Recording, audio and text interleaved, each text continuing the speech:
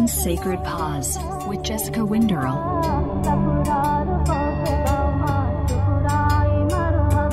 Hey there, welcome to the One Sacred Pause podcast. So just a quick little announcement before we get into this week's episode. So we have just the last few teacher trainings with the Atman Yoga School of the year before I take off for maternity leave starting in June. So if you want to join us, please send us an email, get more information. We have Restore Teacher Training. These are just like weekend 25-hour restorative yoga and yoga nidra, which is so great.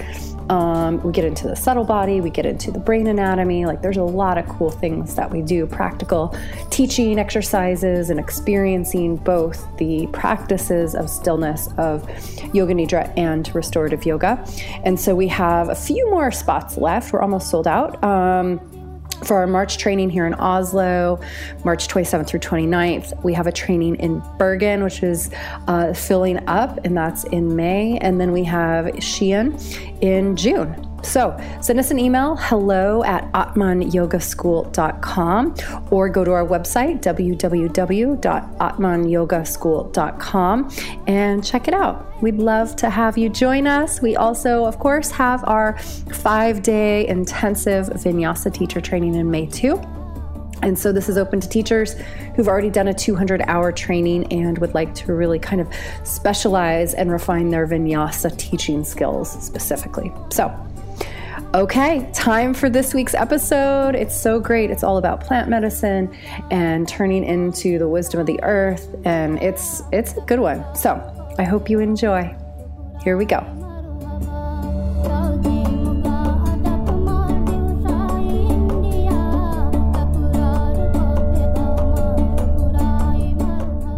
Hey everyone, and welcome to the One Sacred Pause podcast. I'm your host, Jessica, and today I am speaking with an old friend of mine who is up to some really interesting things in the herbalism, wildcrafting, maker community. So I'm going to be chatting with my friend Hillary Sargent from just outside of Missoula, Montana. So welcome, Hillary. Thanks for having me. Yeah, I'm super excited. We've reconnected, and it's always really cool to talk with other people who are interested in plant medicine and are interested in using nature as a form of a healing modality. So I'm curious how you got into learning about plants. Well, it kind of started, it really started in more of the sort of Western medical sense where I was ski patrolling, and so I was kind of in the sort of emergency medical field for quite some time in Colorado. And I was dabbled in like getting some prereqs to go to nursing school. And in that sort of meantime, I was an EMT also in Colorado. And there was just some things, particularly when I was learning about like IVs and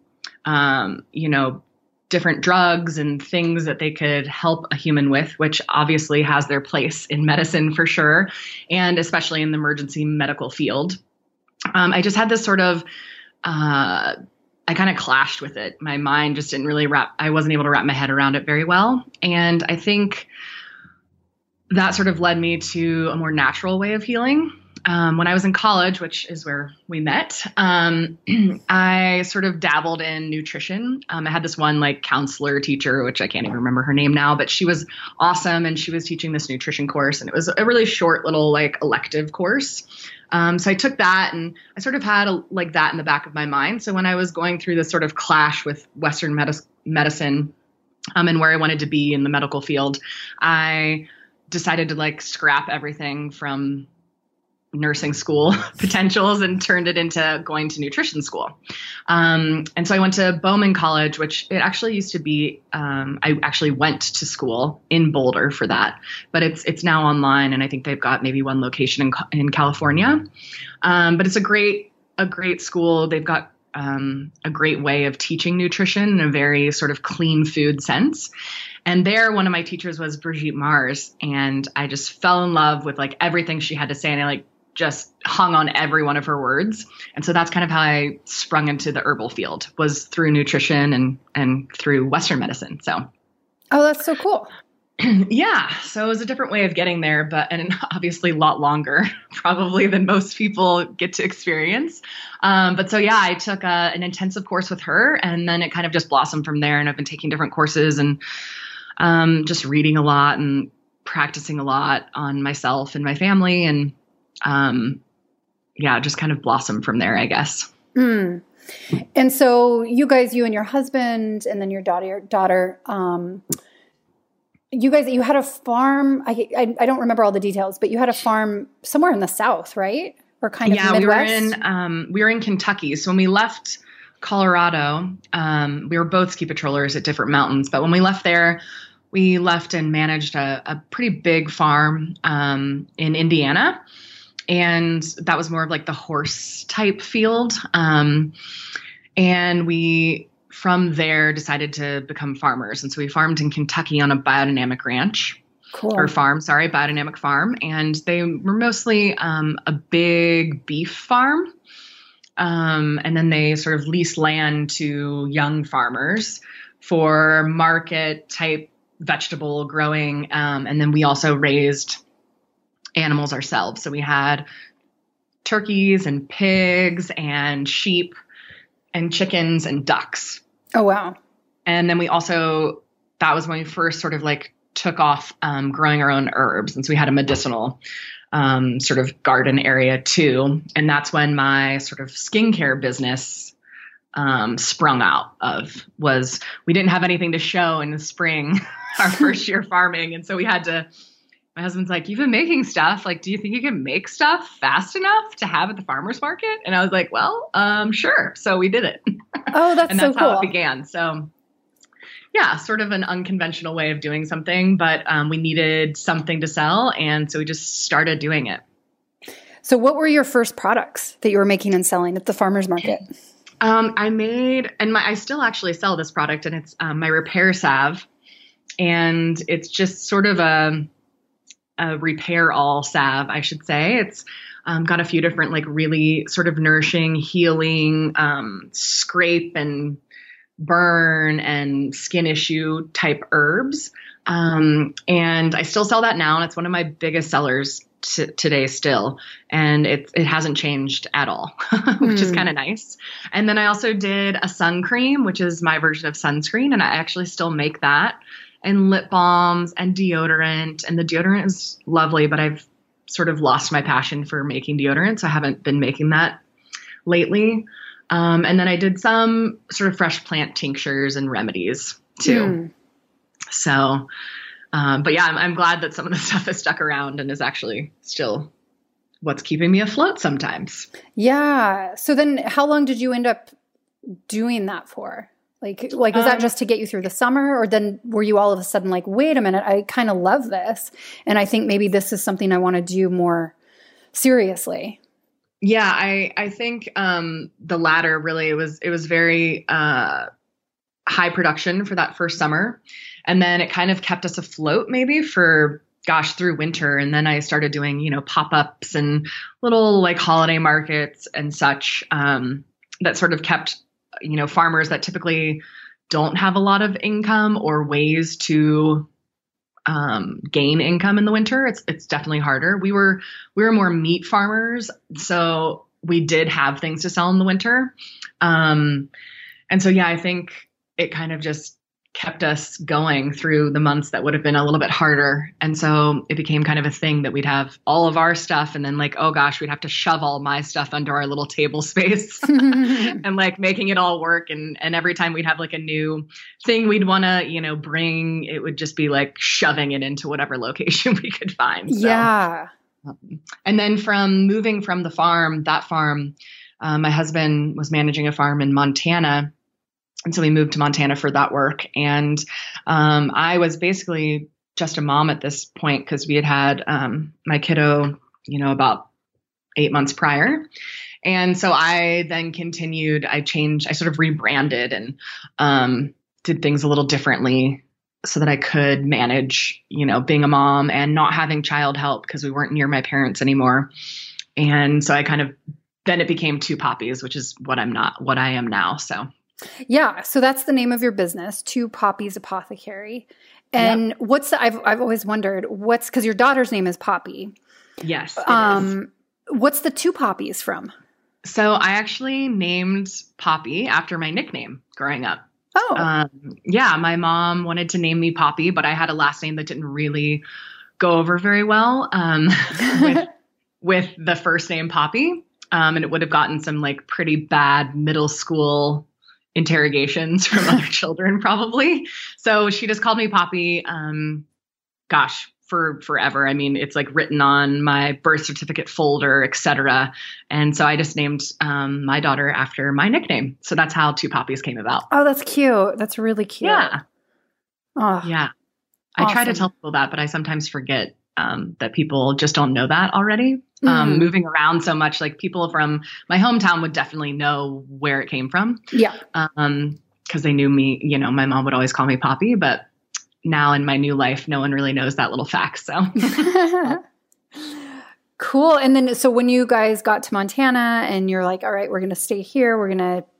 This is now home. So I've been to your shop, your like brick and mortar shop, which is super cute. But before that, were you just doing like online? How were you selling things? Yeah, definitely. Mostly online, just because we did move around a lot. And we even did, between our Montana, like living in Montana, we did do a stint in Colorado for a little bit. And so online's really the only way to do that. It is difficult moving. And anyone that is like a maker of anything, any kind of artist would know that it's difficult moving all of your things, all of your ingredients and ways to make things, etc. But it got a little easier every move, I guess I should say, figuring it all out.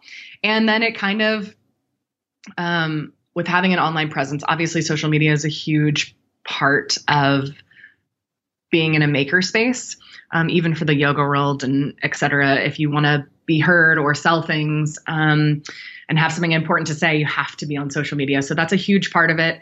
I always have like a love-hate relationship with Instagram. But when you post things, you do sell things. I will have to say that. So that's been really helpful to have that throughout all the moves so that you have a space to still do your art. And now having the brick and mortar, it's definitely a little different. Pop-ups are really helpful, even still with the brick and mortar. It's very nice to have holiday shows or people put on markets around different holidays, and it really does boost sales and also boost your online attraction of people that would buy things. So it's really, online is really kind of where it's at a lot of the time. I had this dream of like just being able to provide for, my community and just my like small, and I live in a pretty small town. So, that's still my dream though, even though it's small. And even though I've been sort of working through the kinks of like how to go about doing that, I do have a dream of like just keeping it as simple and small as I can, while still being able to create a life that we're happy to live in. Yeah. Well, so that's where I'm at. I figured that out. Yeah. Well, and I think that's like the $1 million question for everybody is how do you find that balance? And when you work for yourself, when you're an entrepreneur, there's a lot of pros and cons to that situation. And as a mom, I'm sure you see a lot of that. Like on one hand, you have a ton of flexibility. So, you were just saying your daughter was sick before we started recording. And so you just, shut down your brick and mortar for a few weeks while you guys were healing. And, you can do that. Like you don't have a boss who's like, where are you? It's 8:00 on Monday morning. Yep, exactly. But then the flip side is, well, okay, if you're not showing up, if you're not hustling, if you're not working on your Instagram posts to get the sales, then you're not getting as many sales. And so your income takes the hit. And it definitely, it was kind of like this, I just did it to see how it would go. But January I just sort of like decided to be closed. I didn't have much child help. My parents live with us. And so I do get a lot of help with Poppy. And when my husband's not working, he'll help. But he also has like projects right now that keep him really occupied. So when I didn't have the help in January, I was just like, I'm just going to close. I'm just going to see how it is. People have just spent lots of money in the holidays, which is kind of a plus to choosing January, I suppose. And so I'll kind of just give everyone a break from having to spend their money. And yeah, I definitely did not make as much money. It's definitely been harder coming back after being gone. I feel like I'm having to remind people that I exist still, which is more work than, I want it to be. But I also, when I said that I was going to be closed, I got a lot of, especially, I guess, mothers, but a lot of people just saying like, good for you, just, it's a good thing that you can recognize that what your capacity can be and what you want to focus your attention on. And I bring Poppy to the shop a lot, and she's a really good child. So it makes it very easy for me. And we have all these little bottles and baskets and things any other child would come in and just like throw on the ground, possibly destroy. And she's just very gentle with them. And she's seen me do this her whole life. So it's nothing new, but when she's here with me, something isn't done at my 100% that I want it to be done at. And I just thought that I did not want her to be taking the hit. I didn't want work to be getting most of my attention and my good attention, and her just like being off, trying to play by herself kind of thing. Yeah. So it was a good decision, I think. And next year I'll probably do it again and we'll figure it out from there. Yeah. It'll be easier to remind people I exist next year. Yeah. Well, and also too, just like if you get in the routine of like, okay, you're always closing down on the January, like people start to know that, and then there's no surprise. Exactly. They're not just like, where'd she go? They're like, oh yeah, this is her time off. And, that's one thing for me. It's really interesting because I have my work schedule. Let's see, my baby comes in July, so we'll see how it goes after I have my kid. Luckily I'm super fortunate that my husband's incredibly hands-on, and we'll be able to work out. One of us will be with the kid for the first year at least, which is super great. But my business is really based on when people want to come take a teacher training. And so it's typically like my teacher trainings are on weekends and they're on evenings. So when people are off of work, they can then come in their spare time, do a teacher training. When I came to Norway, it was really quite a shock because there's so many holidays here. And people, and I think it's amazing, and people really take their holidays seriously. And so they don't want to schedule anything on holiday. Yeah. Where in the US, if you have a day off, it's like, great, what can I go do with that day off? And here, totally. Like it's no problem. You're like, oh my God, amazing. I have a 3-day weekend. Awesome. I can totally go do that training. And here it's like, oh, I have a 3-day weekend. Oh, I'm sorry, I can't come to teacher training. Can you reschedule the days? Can you cut it shorter? Like crazy things. I'm like, no, that's the training. You can either come or you can't come. But the cool thing is, so July in Norway is basically it's the main holiday month. And so most people have at least 3 weeks off in July. And that's when everybody takes their vacation, summer vacation. Wow. Yeah. And so it's like the city shuts down, like everything shuts down. Like you wouldn't even believe, all the shops close. And that's when baby's coming. Yeah, which is amazing actually, because it works out perfect for my husband and his vacation and his paternity leave, and the whole thing's great. Good timing. Good timing. It is good timing. Well, and also I the timing had to do with my age more than anything, but it was very planned and very intentional. But the best part is I didn't want to be pregnant when it's like usually so snowy and icy here in Norway. And, I've got 2 crazy huskies that I walk in every day. And I'm like, oh my God, if I'm pregnant and my husky is pulling on the ice. And this year, because of climate change, I don't really have to worry since we have no snow or ice, but it's great. I'm like, okay, cool. I'll have the baby in the summer, and then it's light and it's not super hot here. And so anyways, the timing worked out great. Summer's a good time to have a child. Yeah. It was a June baby, and it was really hot, but at least I wasn't pregnant and really hot. I guess is my way of looking at it. Yeah. Well, and I look at it too, because we have so much daylight here in the summer, and then in the winter, it's so dark. And I was like, man, if you're getting up every few hours to breastfeed and taking care of a baby, like I want it to be light. I don't want to have to be stumbling in the dark and kicking things. Yeah, no, that is a very good point. So yeah, I mean, it is good timing, but I know anyways with my schedule, and then December is completely, there's so many julebord, which is like the Christmas parties, and so much happening here that if I schedule a training in December, people aren't going to come. So I know every year, at least, I have July and December off. So 2 months off, which is great. But I also work a ton the rest of the year. So it's like it evens out. And as an entrepreneur, it's not just that you work only when your shop is open, or that I work only when I'm in the shala teaching a training. You work all the time. You work all the time. And it's like you get an email at 10 o'clock at night, they were like, sometimes you just ignore it, and sometimes you're like, oh, okay, that's a quick response. Or it's, somebody wanting, a teacher in my training, like, oh my God, tomorrow morning, I'm going to be late. Is that okay? And you're like, okay, well, I have to respond. But there's no off hours. So even though technically it's like, oh, wow, that sounds luxurious to have July and December off.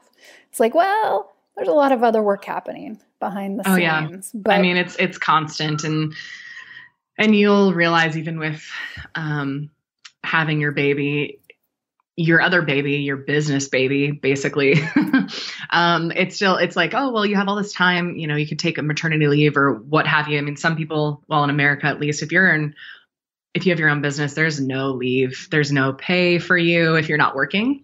And I do see a lot of, especially, artists and makers and even like small studio owners and things like that they can't take the time.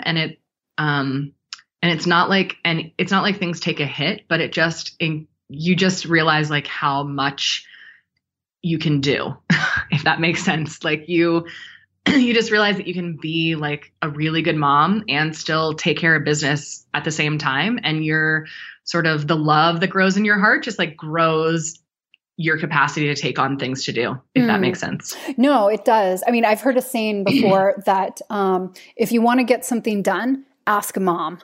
Mm-hmm. And it's because mothers, and especially like in our generation and the millennials, and there's such an attitude of like hustle and go get them and make it happen. And on one hand, I love that and totally agree with it. And on the other hand, I think that can be a bit of a dangerous message. But in general, the attitude, especially of moms our age and younger, is like, okay, we'll find a way. Yes. And so I really respect that. And a lot of the women that I admire in the wellness space and that I follow on social media, whether I actually know them or not, and I see them being like moms, and then I see them being successful in their businesses, and their entrepreneurship. And to me, that's incredibly inspiring. And so I just am like, I don't know. It's on one hand, it's kind of daunting. And on the other hand, I'm like, wow, okay, that actually makes me feel really empowered being a small business owner and seeing other women do it. Yeah, totally. And I mean, there's so many, and that's like kind of, I guess, the love-hate with social media and Instagram and things, is that you get to see both ends of becoming a mom and being a business owner mom, et cetera. And you see like those that really take, that say that their business takes a backseat. And then you see ones that are complete go-getters, and you're able to sort of like, fit how you do things. It becomes a little bit more normal, right? Like, cause you see all different ways of doing things, and it does help to normalize things. I know that some people can get really carried away by what they see, especially in photos and things of strangers they've never met. And I think people can take it as daunting and, oh, I'm never like that, or they can, press judgment. But I really do kind of think that, at least for me and how I mother, it's good to see a lot of different ways of doing things, and knowing that no matter how you're doing it, it's normal for you, right? It's your intuition of mothering, and it's your way of running your business or whatever you are mothering, right? Mm. I just think that it's kind of a good thing to be able to see all different walks of life. on one little device. Yeah, no, I do agree with that. And then you can kind of try things on and be like, all right, well, does this work for me? And, you know, and there's so many small business hacks and so many things that people are out there promoting, like, oh, this is what I do to boost my productivity. And this is what, you know, I do to get my kids up in the morning and then make sure that I, you know, get going with work. And I look at some of that stuff and I'm like, nah, never in a million years. And then I'm not going to be that. Like, I'm not a morning person and I'm never going to be a morning person, even when I'm forced to be with my baby. And so it's like you said, you can kind of then navigate what works for you. Yeah. And I think that's the cool thing too about seeing so many women who are running their own businesses and are moms. And they do find their way to make their own sort of pattern or lifestyle that fits for them. And that's so cool that it's not just like, oh, it has to look this way. Like, it's not the 1950s. No, exactly. I mean, don't get me wrong. There are points in time where I'm like, if I could just be a mother, you know? Yeah. Like, take me back to the 50s where I could like spend the day cooking, you know, with my children playing outside. I think you would love it for like maybe a day or two. And then the misogyny and chauvinism would creep in pretty quick. Yeah. And I do like to work. And it's something that I kind of forget about when mothering was my work mainly, that I do. There's, you know, parts of what I do that I just really love and it would never get lost on me.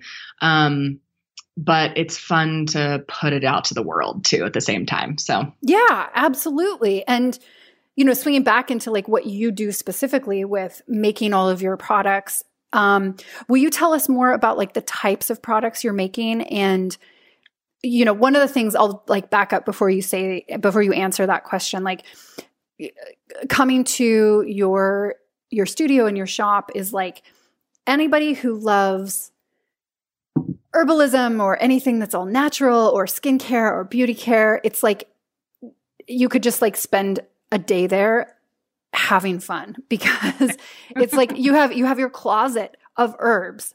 Like you open the door and it's a closet head to toe of just all the different herbs and flowers and plants that you use. And then you have like these massive vats of different types of oils that are your bases for a lot of your products. And it's just like, oh my God. I love it so much. So, oh, you're sweet. Well, it's cool. When we moved back and I was like, what am I going to do? And I was looking for really a space to do, you know, see nutrition clients, and I'm doing body talk as well. But it's a form of sort of energy medicine. But it's, you know, I was just looking for a space to like have clients basically.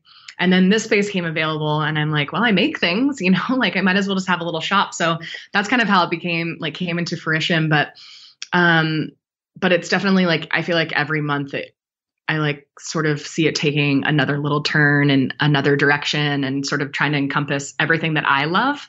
I always joke and say that like I should have maybe named it like, these are a few of my favorite things, the store. Yeah. Because that's the truth.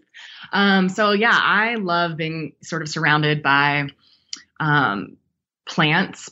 I mean, all sorts of plants, from, you know, ones that are growing by the stream to, you know, what most people call weeds that I just see as lovely things to make with. But then, you know, I do process, I mean, I would say about 90% of the plants that I use, I process myself. From harvest to planting, even to harvest, to the drying method, to infusions and things like that. So it's kind of a fun place to come and like get the whole feel of being an herbalist, really.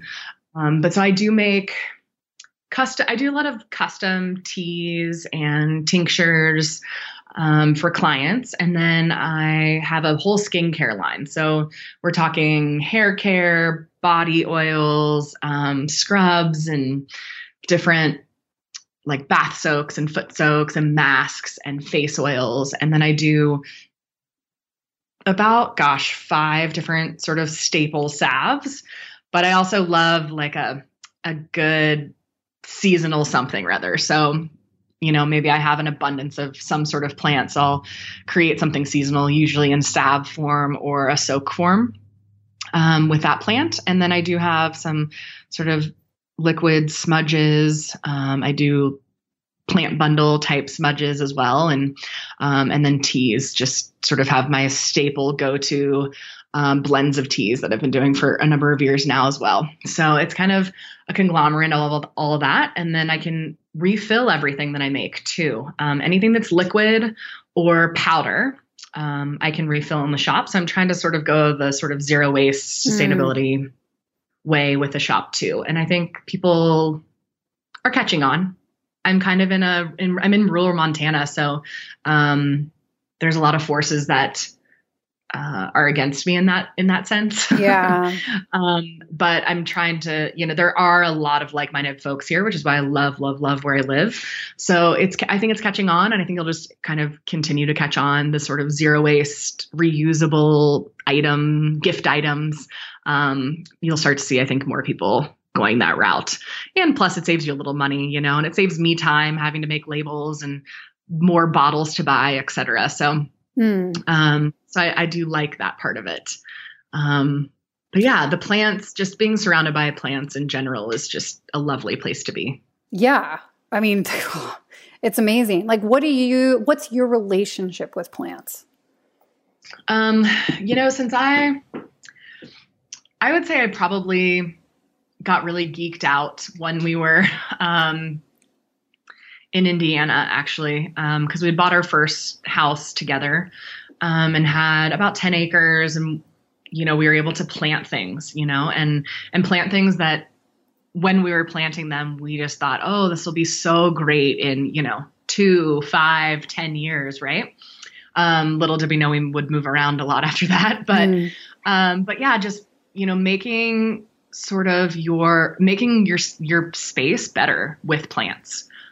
There's so many benefits to plants. I mean, from habitat to, changing sort of the atmosphere, as in like helping to keep water on your land, or, where do you put the water loving plants to sort of decrease boggy areas, et cetera. There's just so much you can do with plants. And so it started from more of like a landscaping, / making my space better, sort of place. And I worked with this landscape artist who, was really kind of famous in that area.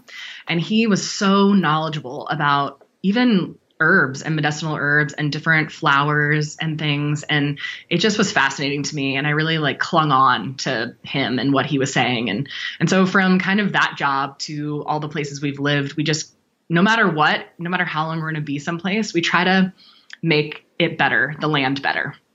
And that's sort of the ongoing thing with my husband and I is, we'll put the money and the sweat into any land we're living on, and then it'll be better for whoever's there next. It's not just us. We're not just thinking about us. We're kind of thinking about like the big picture. So, so that's kind of how I got started, was with the landscape architect, basically. And then when I started learning more about herbs, obviously, medicinal plants and the fact that herbs most medicinal plants are perennials. And I work mostly with perennials, and wild plants that come back every year. And that's kind of what my husband's goal is to have more of like a food forest where things come back, and the time you put into everything gets a little bit less every year. The work you put in the front is really the big work. And then you just get to see it like bloom into fruition, in the years to come. And so we do lots of fruit trees and, perennial medicinals. And this year I'd like to get more into flowers. I love flower essences and like vibrational medicine. And I've been collecting lots and lots of essences throughout the years. And, I love tree flower essences and tree essences. So I'm going to have some flowers this year and more annuals now that we know we're settled. So. Cool. Yeah. Well, and can you talk more about like what you see as being the benefits of the vibrations of the plant medicine? Yeah. So I think that, like every human, right? We are all sort of vibrating at a different place, and different emotions that come up and through us are really they can be cared for very subtly. So I have seen a lot of folks benefit from, more essence type remedies, or even, maybe I'll make some sort of elixir, but add an essence to it to sort of it's kind of like the cherry on top and kind of brings everything together so that it can act easily upon the different subtle emotions and different moments that person might be going through. And plants all have their own, just like humans have their own they vibrate in different ways and places and sort of act upon different parts of the human. And I just find that it's a really lovely thing to sort of subtly change how a person deals with like everyday life. Mm-hmm. And so it's more emotional, at least for me, and also for my clients, because I see people that are going through big things, usually for nutrition, because nutrition is a very hard world to kind of be in because there's so much information online, right? And so people don't think that they need the support of nutritionist. And so when I see people that are having big issues and need to overcome big things, right? Because they've actually sought me out to help them. Mm. And so we're talking like lots of weight to be lost, or, needing to have surgery and can't without losing X amount of weight, or big sort of autoimmune diseases, like all in one person, like a few, lots of autoimmunity going on, and autoimmune diseases and disorders. And so I feel like it's fine. We can treat a lot of that with food, right? And so I kind of come from a standpoint as I treat most things with food, and then the herbs that I use, and especially, I use a lot of teas. I don't typically recommend tinctures for everybody, except for when they're going through something like kind of the more acute. I tend to use that. Teas I tend to use a little bit more long term, and I just find that like everyone needs the sort of art of making tea, and that sort of calming. They need to be calmed so that their body can heal. And so that's where tea and like the art of tea comes into play.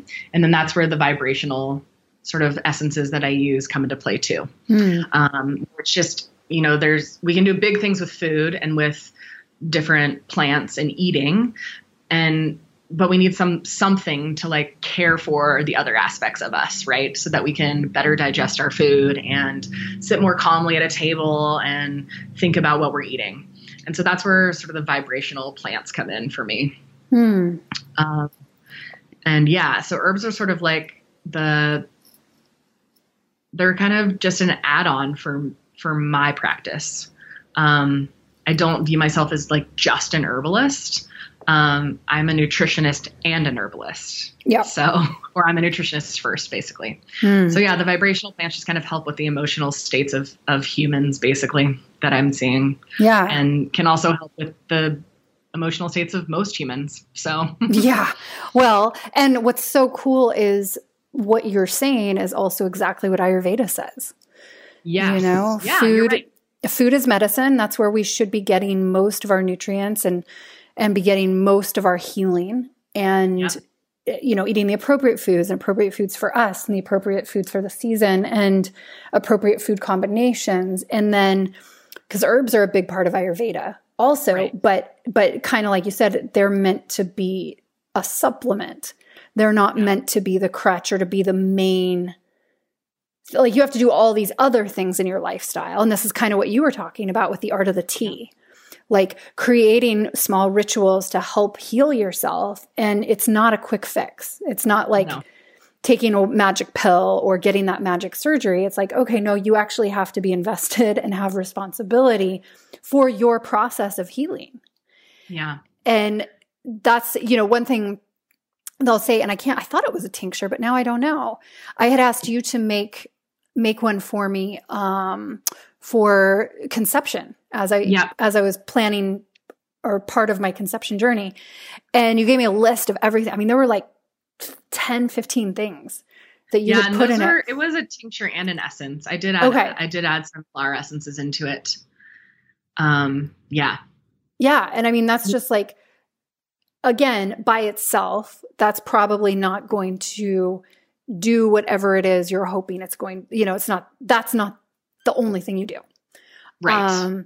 But in conjunction, and I love that you use the word subtle too, because when we talk a lot on the energetic field, and you do a lot of energy work, I do a lot of energy work, and we're talking about like subtle body anatomy and how the vibrations specifically target certain parts of our subtle body anatomy. And then that's how we can work on this totally different realm from the physical to help support the process of healing. And that is in any energy medicine, at least what I gather from energy medicine, and that's like all different forms of it.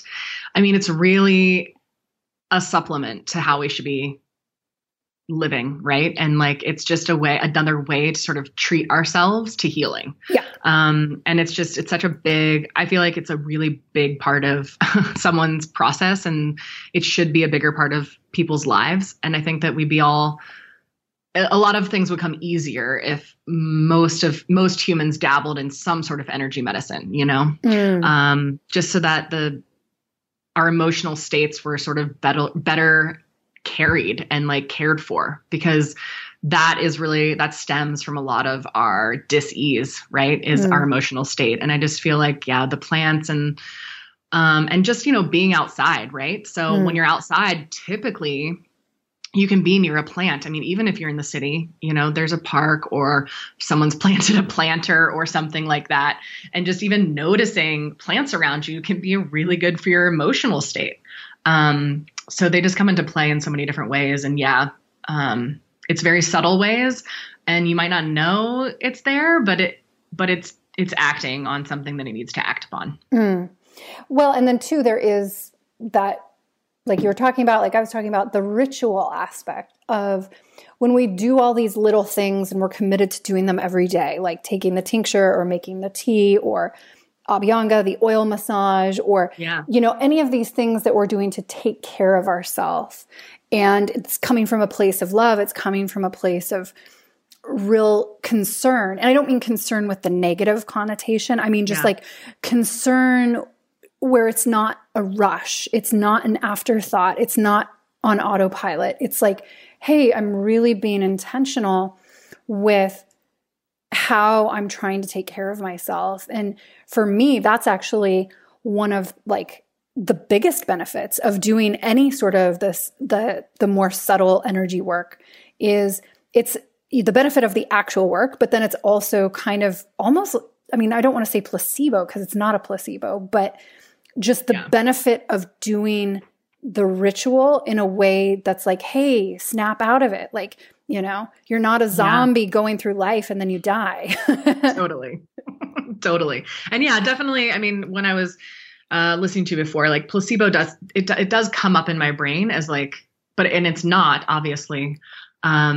However, through practices, they know that placebos work sometimes, right? Yeah. So it is the art of sort of changing your mindset and your intention of doing things. So something that might not have a big effect for someone can have a profound effect, right? Yeah, the act of doing it. Yeah, it's the act of doing it. Right. Well, and it is. It forces you to slow down a little bit. It forces you to just be mindful in that moment. And let's be honest too. I'm sorry, but when we use plant medicine, it's beautiful. There's the aspect of it that's really like aesthetically pleasing. It really is. And there's and they all have, no matter how you extract or process an herb, I mean, they all have their own unique, whether it's the scent or the taste or however you're color, color imbibing on these herbs. Like they all have so many cool things about them. And it's just it's a really fun, like learning process.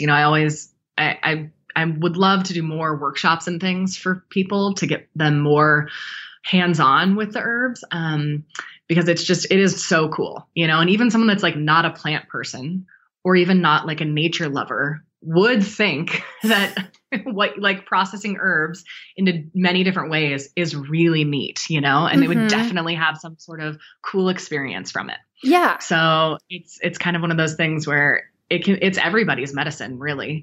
And these things have been taught in all different cultures for so many years. And unfortunately, they've been lost on many generations. And I feel like, I don't know, at some point there'll be an herbal revival, I think and that's another great thing about, social media is that there is an herbal revival, but we're not all in the same location, Yeah. So, we got to make friends in other places so that we can all come together and make it happen. So if you had to choose just one plant for you to work with forever, what would you say your favorite plant or flower or tree is? That is a really difficult question. I'm going to give you two. But the first thing that always pops in my mind and that I just have like such an affinity for is nettles. I love stinging nettle. And she's just lately, I should say, she's been like, took me a really long time to find her, sort of in the wild. I lived in like very wet places where, you would think she would be present and she wasn't, but I always like wanted to grow her, like kept wanting to grow her in every place we'd move. And then in Colorado, she was everywhere where we lived, like just literally everywhere. And I was like in heaven with just, the plant around. And then where we moved to in Montana, we have this huge patch of her right in our front yard and also by our spring. And I like when I was looking through the pictures of our house, when we were living in Colorado and we were looking, on Zillow or whatever we were looking on, there was this like interesting photo of like the view, which we have these amazing views, but in the view was this plant. And I'm like, gosh, from the picture, it wasn't a very good picture. It was like, I was like, that is definitely nettle. And then, my husband's like, oh, it's probably raspberries. I was like, well, whatever. Both would be great. Right. Yeah. And we get there and we moved, we bought the house in winter, like just a few weeks ago. It's been a year.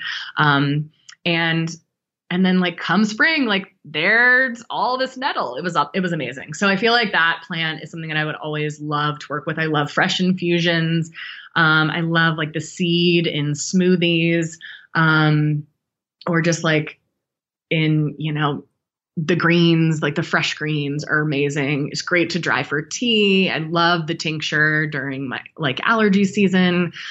She's super great for, pregnant mamas and definitely good with milk, right? Milk mamas. Well, definitely just, it's very rich in minerals and iron and, just like this sort of like life giver, I felt like for postpartum me, like anytime I could have nettle tea, it was like just giving me life, just putting like storing my body and my energy. So nettles is definitely way up there. Probably as my number one. Second would be roses. Just for everything about them. The way that they can like be sort of like they're a hedge, sort of like a hedgerow, like a protector, like the essence of rose and just what it can do for our hearts and our spirit, for grief and for spirit, and then just smelling roses. It's just, and then like the hips are just so wonderful. So many uses for hips. Roses are just really something. And kind of to be in their presence is again, no one could mistake the feeling of being in the presence of roses, whether they be wild rose in the hedge or if they're, someone buys them for you for Valentine's Day or whatever. Yeah. So yeah, but yeah, nettles. Yeah. That's cool. Oh, it's always, when you have a relationship with plants, it's super personal. It's like having a relationship with a human, it's not the same for everybody. which ones you kind of really respond to and vibrate with. And yeah, I don't know. I'd have to think for myself. Yeah. What I would say would be my favorite. I don't know, because I use more, I mean, I did like 9, 10, 11 years ago, I was dabbling in herbalism too, and was making a lot of my own stuff. And one day I'd love to get back to that. That's a dream that probably is going to have to wait until after I have my baby. After you guys can do together. You know? Yeah, I know. And that would be really cool. So I feel like I'm out of it a little bit with some of that stuff, but God, I love it so much. And there is something, you're right, about like the process of making and crafting and harvesting. And can you speak a little bit about why it's important to try to wildcraft as much as possible? Or what you think about that? There's so much information out there on wildcrafting, which is great.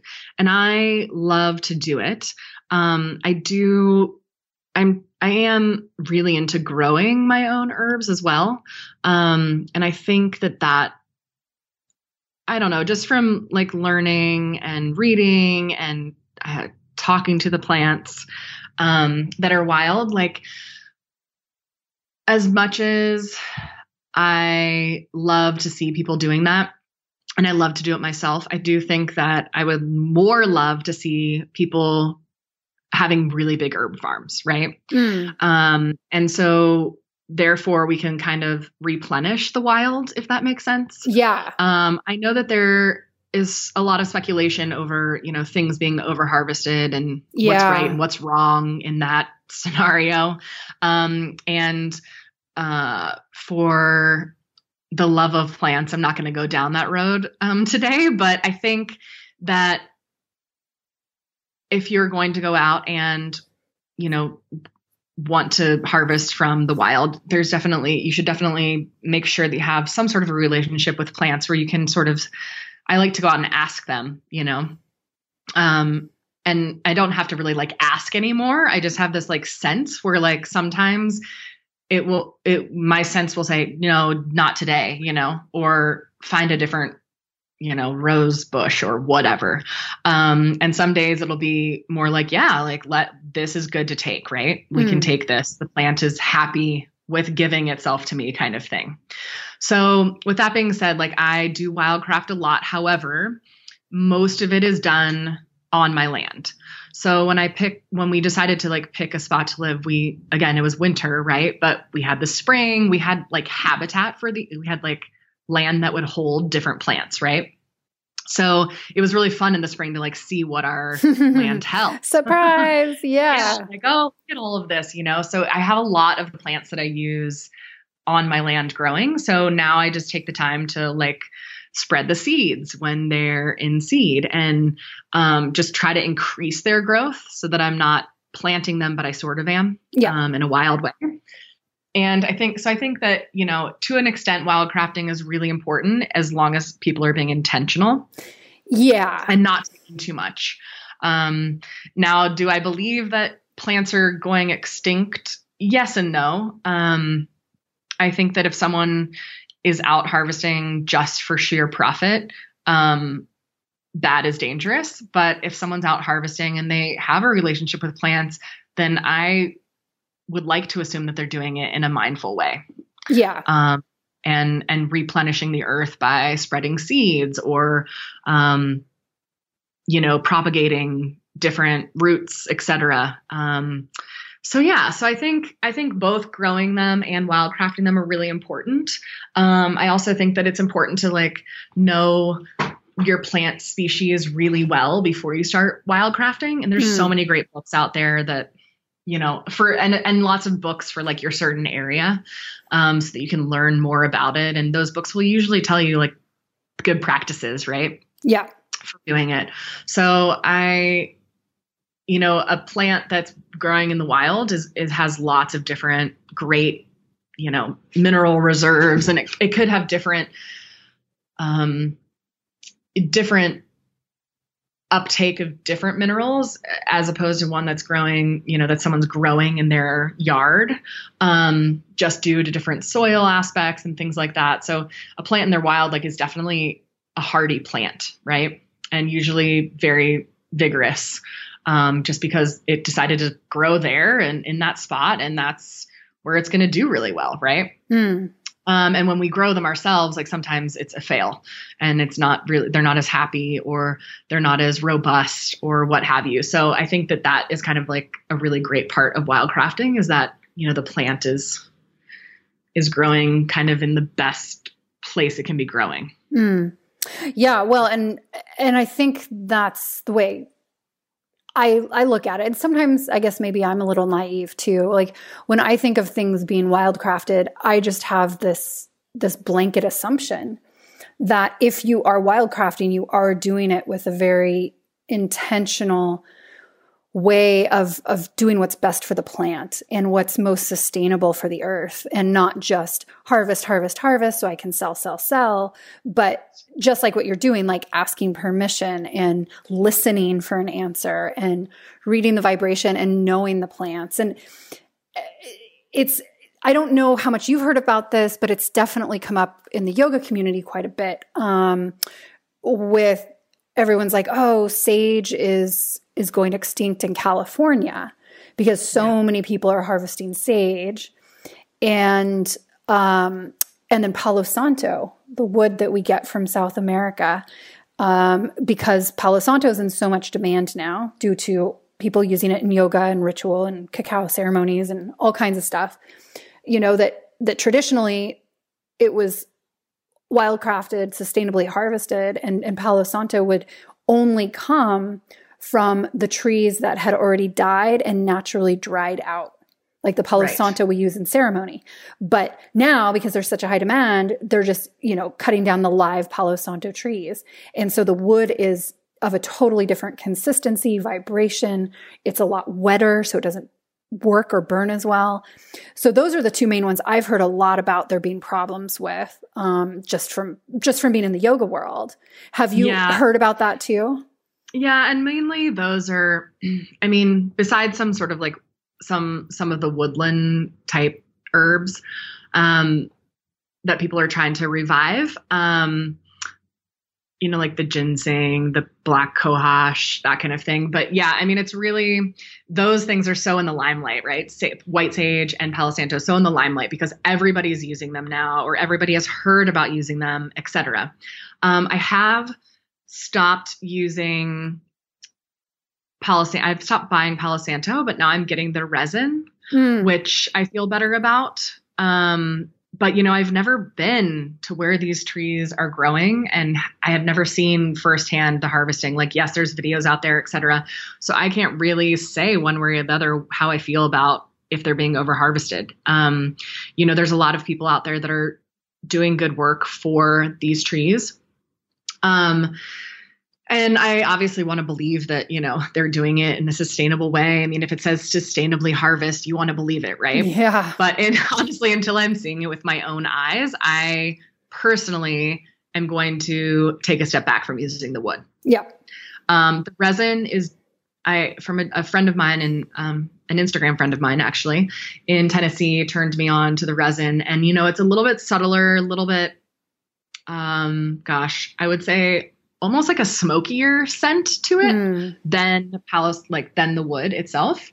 But it's dreamy. It might be everyone's new favorite, right? I know. Well, I'm going to have to get some. Yeah. Yeah, you should definitely look it up. And so I've been using that resin instead, and it's been working really well. I don't, white sage, again, I am not in California, and so I can't say, but if I'm going to source white sage, I will source it from someone who I know is growing it. Yeah. And that is just my choice, basically. And there's so many people that are growing this plant, which is great. Yeah. It's great. And then there's an abundance. There's, they're promoting this plant being around for a long time. So unless I'm seeing it with I try not to take a stand one way or the other, except for I say to do what you feel best about doing. And yeah, the white sage that is grown by herbalists and farmers is beautiful. And that's kind of the route I would take. Yeah. I also don't use essential oils. And those two are also big essential oils. So I try to use the whole plant material. You don't use essential oils at all, or just of those specific? Not anymore. Nope. Not anymore at all. No essential oils in my products. I just, they're the volatile oil of the plant. So it's just sort of like one constituent when there's lots and many in all different plants. And so I try to just use the whole plant, which obviously isn't going to have like such a big smell, right? Yeah. Which is the kind of part that I believe in with essential oils is like aromatherapy wise. But my stuff still smells delicious. Yeah. And smells like the plant. So I make extracts instead, and I do infused oils and infusions and things like that to sort of get all the constituents of that plant instead of just the volatile oil. But it will obviously also have the volatile oil in it because I'm using the whole plant. So it's just not going to be like super powered. Mm-hmm.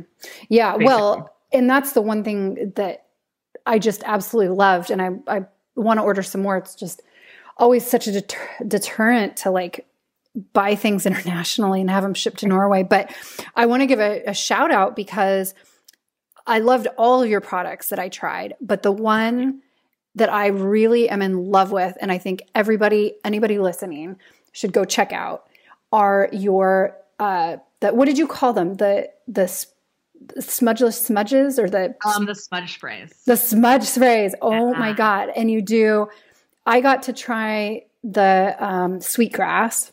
Yep. I do a sweetgrass and I do a resins one, which is sort of like frankincense, copal, myrrh, dragon's blood. I do Palo Santo, which is now the resin basically of Palo Santo. And then I do a sage one, which is not white sage. I might try that if I, want to order some from someone who's growing it, but it's just sagebrush now. So it's just from my land, sagebrush. So it has the same idea behind it, for what it does for you. But yeah, great as room sprays or even like body sprays. They're awesome. And yeah, I'm proud of them. Yeah. Especially using essential oils anymore. Yeah. Well, you should be. And it's a little bit more effort. I have the sweetgrass one and I use it in like some of the opening ceremonies and closing ceremonies in my teacher trainings. And I use it when I'm teaching breath work and which I don't do very often. It's usually like an event or at a festival. And I mean, the smell is phenomenal and people just love it so much. And it's so nice to have an alternative to burning something. Yeah. I mean, depending on where you are, sometimes you can't burn something. Yeah. So this is kind of like a nice way to do it. And sweetgrass